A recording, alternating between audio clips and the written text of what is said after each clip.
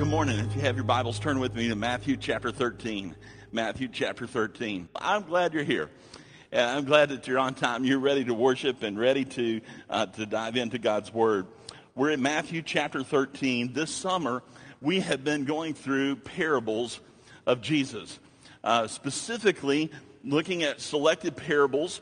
And hopefully at this point, if you're not familiar or haven't been here, let me give you a quick overview, kind of bring you up to speed. A parable is simply an earthly story with a heavenly truth. Now, what exactly does that mean, an earthly story with a heavenly truth? Well, if you remember way back in math class, for me it was a long time ago, but if you remember way back in math class, there was this word that they taught us called parabola. And a parabola was a curved plane in which one side mirrored the other. That's what a parabola is. Well, the same thing, that's the same word that is used to describe Jesus' teaching, the way that he is teaching. In other words, he is teaching a parable is an earthly story, something that we're all familiar with. Like he might share a story about sheep, or he might share a story about a dinner, or he might share a story about a hidden treasure, as we're going to look at today. But then on the flip side of that, as you would a parabola, there's another kind of a hidden story, if you will, a paralleled story, one that mirrors the other, but its purpose is to reveal something about the kingdom of God. So its focus is an earthly story, but it's going to give us insight into a heavenly truth, a kingdom-focused perspective.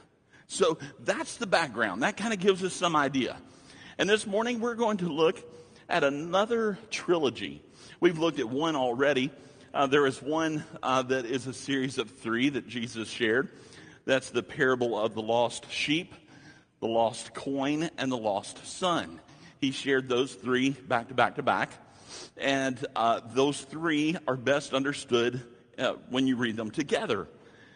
Well, this morning we're looking at another trilogy. These three parables were shared together, and each of those parables are intended to provide some additional insight into the perspective of the kingdom of God.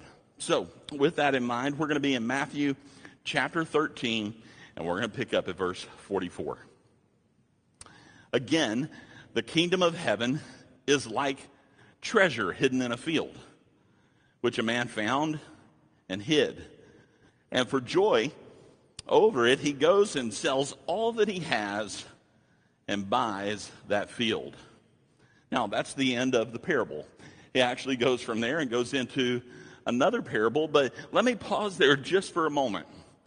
Because historically, the common interpretation of this parable is that a sinner finds Christ, gives up all that he possesses to gain him and to be saved.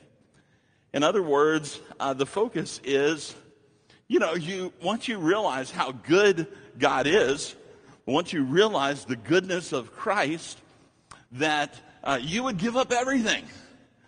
You would give up everything and go sell all of your possessions in order to follow him. But if we look a little bit closer and we consider what is it that God is trying to teach us about the perspective from the kingdom of God. Here's the problem with the common interpretation. Salvation is not something that you can purchase. I mean, think about that. The parable here is saying that he did what? He went and bought the field. He went and bought the field so that he could have that hidden treasure within the field. But salvation is not something you can purchase. It's not something for sale. So it leads me to believe that there's something else going on here. And let me suggest that something else is that Jesus is the one who bought the field, not us. Jesus is the one who bought the field. You see the common interpretation, you look at it and you go, yeah, I would give up everything to follow Christ. I would sell all of my possessions in order to buy that field. And yes, that sounds good, but salvation is not for sale. Salvation is not something we can buy. I would suggest that Jesus is the one who bought the field. So listen to it again. Verse 44.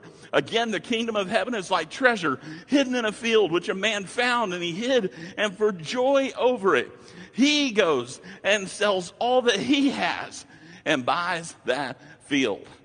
Oh, that changes it, doesn't it? That makes it exciting. That's Jesus. Jesus is the one who says, you know what? I see a treasure in his people. He sees a treasure in them. And he would go and he would give up everything. He would do what? He would be willing to purchase the field. How would he do that? He would give up his own life. So key point number 1 for us this morning is this, that Christ is not the hidden treasure. Rather, he is the one seeking the treasure. Christ is not the hidden treasure. He is the one seeking the treasure.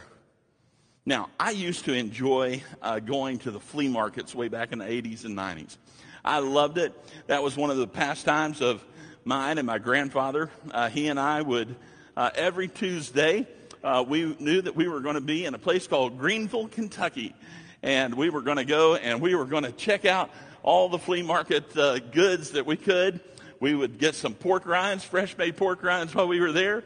We were going to enjoy our time at the flea market. On Fridays, there was another one that we would visit. But my grandfather and I, that's how we spent our summers. We would go check out all these flea markets. Today, flea markets aren't quite the same. I went to some of the flea markets that we used to go to while visiting in Kentucky one time, and I was kind of disappointed. They have more or less turned into a glorified Dollar General store. So what used to be the flea markets have now changed their name. They're called antique malls. They have changed their name. It's antique malls. Now, I miss the old flea markets. I really do. And the reason that I miss those is because with the antique malls, everything that's in the antique mall, they know it's old and they think it's worth $100 or more. And with the old flea markets, when you go into the old flea market, you really could find a bargain. You could find things for sometimes just mere change and find some exciting stuff. I remember on one occasion, I saw a box of old baseball cards. Now, this was in the late 80s, and I found this box of baseball cards. And the baseball cards were all from the 1950s and 60s. And I went through them, and I could see Mickey Mantle and Yogi Berra and all sorts of names that were familiar to me, even though they were decades before my time. And I looked around and I said, how much for these baseball cards? He said, I don't know. They're my dad's, and he's gone to get lunch. And I said, I'll give you $10 for the whole box. Now, I'm a teenager myself. I wasn't trying to rook him or anything like that. That's just all I had was the $10. And he said, sounds good to me. So I gave him $10 for that box. And I was going off, and my grandfather came along, and he said, what do you have there? I said, I bought a whole box of old baseball cards. He said, really? How could you afford that? I said, I got it for $10. I told him the story, and he said, we're done for the day. Somebody's going to be looking for you. Let's go. And we got in the car, and we headed out. You know, sometimes looking for old junk is fun. Looking for that old junk is fun. And that was part of the adventure of looking for treasure. Looking for treasure. It actually reminds me of a sitcom. Now, you guys, this is probably before some of your time. You may not remember Sanford and Son. In fact, growing up, I remember a lot of times my mom called our house, said it looks like Sanford and Son, but I'm sure she meant that with great affection. But anyway, the father and son operated what was Sanford and Son Salvage. And a little caption underneath was like secondhand antiques, and we buy and sell junk. I would actually love to visit a place like this. But here's what I want you to do. I want you to check out this clip where Fred G., don't forget the G, Sanford, offers his son Lamont some tips on how to find the treasure of good junk. Check this out.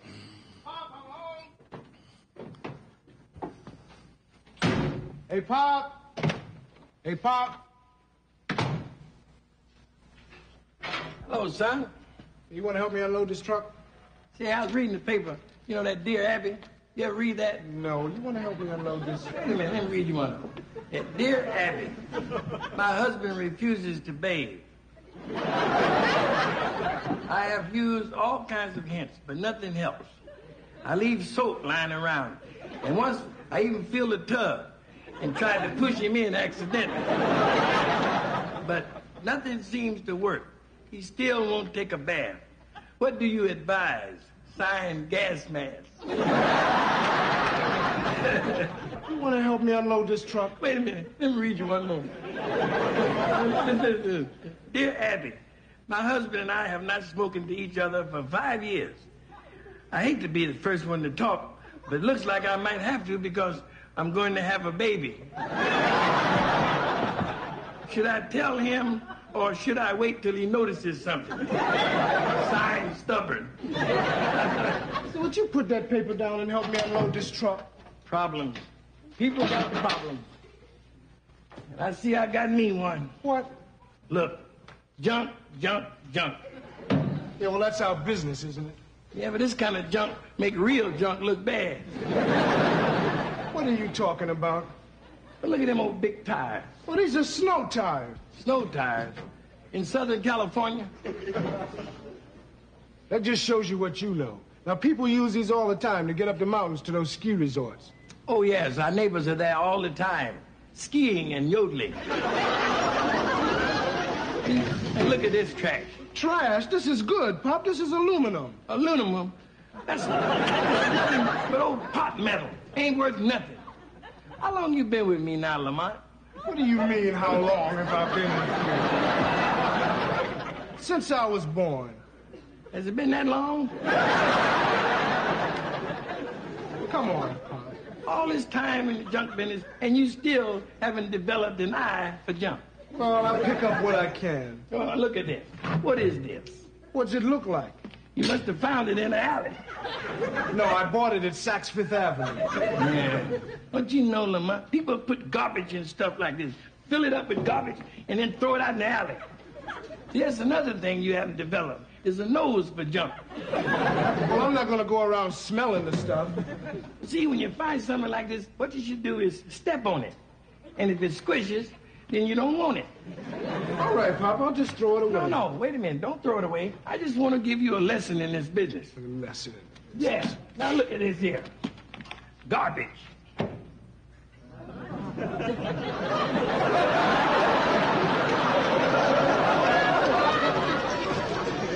It's money, Pop. It's filled with money.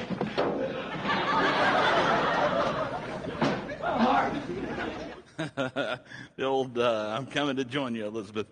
All right. So here's the thing. You know, there's something about finding treasure that makes us rejoice, right? Well, I believe that Christ places high value on people. So much so that he was willing to sacrifice himself in order to purchase our salvation. You see, Jesus is the one who purchased our salvation with his blood. I want you to put your seatbelts on for this. Listen to this. Galatians chapter 3. Christ has redeemed us from the curse of the law. That is the purchase. He has redeemed. The idea of that word redeemed is that he has bought us out. He has purchased us. He has redeemed us from the curse of the law, having become a curse for us. For it is written, cursed is everyone who hangs on a tree. That's the sacrifice that Jesus made. We see the purchase that he made, then we see the sacrifice that he made. The verse continues, that the blessing of Abraham, that's the treasure. The blessing of Abraham might come upon the Gentiles in Christ Jesus. That's the field. That we might receive the promise of the Spirit through faith. You see what's happening? Jesus made a purchase. He saw the treasure. The treasure is no less than his people who are called by his name, which were the Hebrew people. That's Israel. But he didn't limit his purchase to just that treasure. No, he made a sacrifice to include the whole field. That for my guess would be most of us in this room are probably Gentiles. That would be us. That's us. We're the field. We're the field. Listen to this. That we might receive the promise of the Spirit through faith. Christ has redeemed us from the curse of the law, the purchase, having become a curse for us. For it is written, cursed is everyone who hangs on a tree, the sacrifice. That the blessing of Abraham, the treasure, might come upon the Gentiles in Christ Jesus, the field, that we might receive the promise of the Spirit through faith. Listen, Jesus didn't just purchase the treasure. That was the blessing of Abraham. He bought the whole field. And that's ultimately what makes it possible for people like me, for people like you, to be saved. We look back at the Old Testament to properly understand this hidden treasure, because in the Old Testament, that was a common term for God's people, the people of Israel. Exodus chapter 19, verse 5, now therefore, if you will indeed obey my voice and keep my covenant, you shall be my treasured possession among all peoples, for all the earth is mine. You see, throughout the Old Testament, Israel was the treasure. And when Jesus uses this parable in the New Testament, and he uses this word treasure, it should remind us in the Old Testament who that treasure is, and that's Israel. But the fact that he bought the whole field means that he made it possible for me and you. So God declares that he owns the whole field, and that Israel is his treasure. Now look at John chapter 11, verse 51. Listen to this. Now this he did not say on his own authority, but being high priest that year, he prophesied that Jesus would die for the nation. What nation? The nation of Israel. That he would die so that they could have salvation. Philippians 2 shows us that Jesus sold all that he had to purchase the field. Listen, Jesus made himself of no reputation, taking the form of a bondservant and coming in the likeness of men. And being found in appearance as a man, he humbled himself and became obedient to the point of death, even the death of the cross. What did he do? He gave up his heavenly glory. He was the continual and central focus of all worship in heaven. And he came here to the earth where he would be mocked and rejected as opposed to worship. And only Jesus has the ability to purchase the whole field. 1 John 2:2 puts it this way, that he is the propitiation, that just means satisfaction for our sins. And not only ours, but also for the sins of the whole world. His sacrifice was sufficient to purchase the whole field. He bought the whole field. You see, when I read that, and I read it again and again and again, Matthew chapter 13, verse 44, and I see that parable, every time that I read it now, I recognize I didn't stumble upon some hidden treasure. Jesus was looking for me. And he values a relationship with me. And he bought not only the treasure, but the whole field, so that he can have a relationship with me.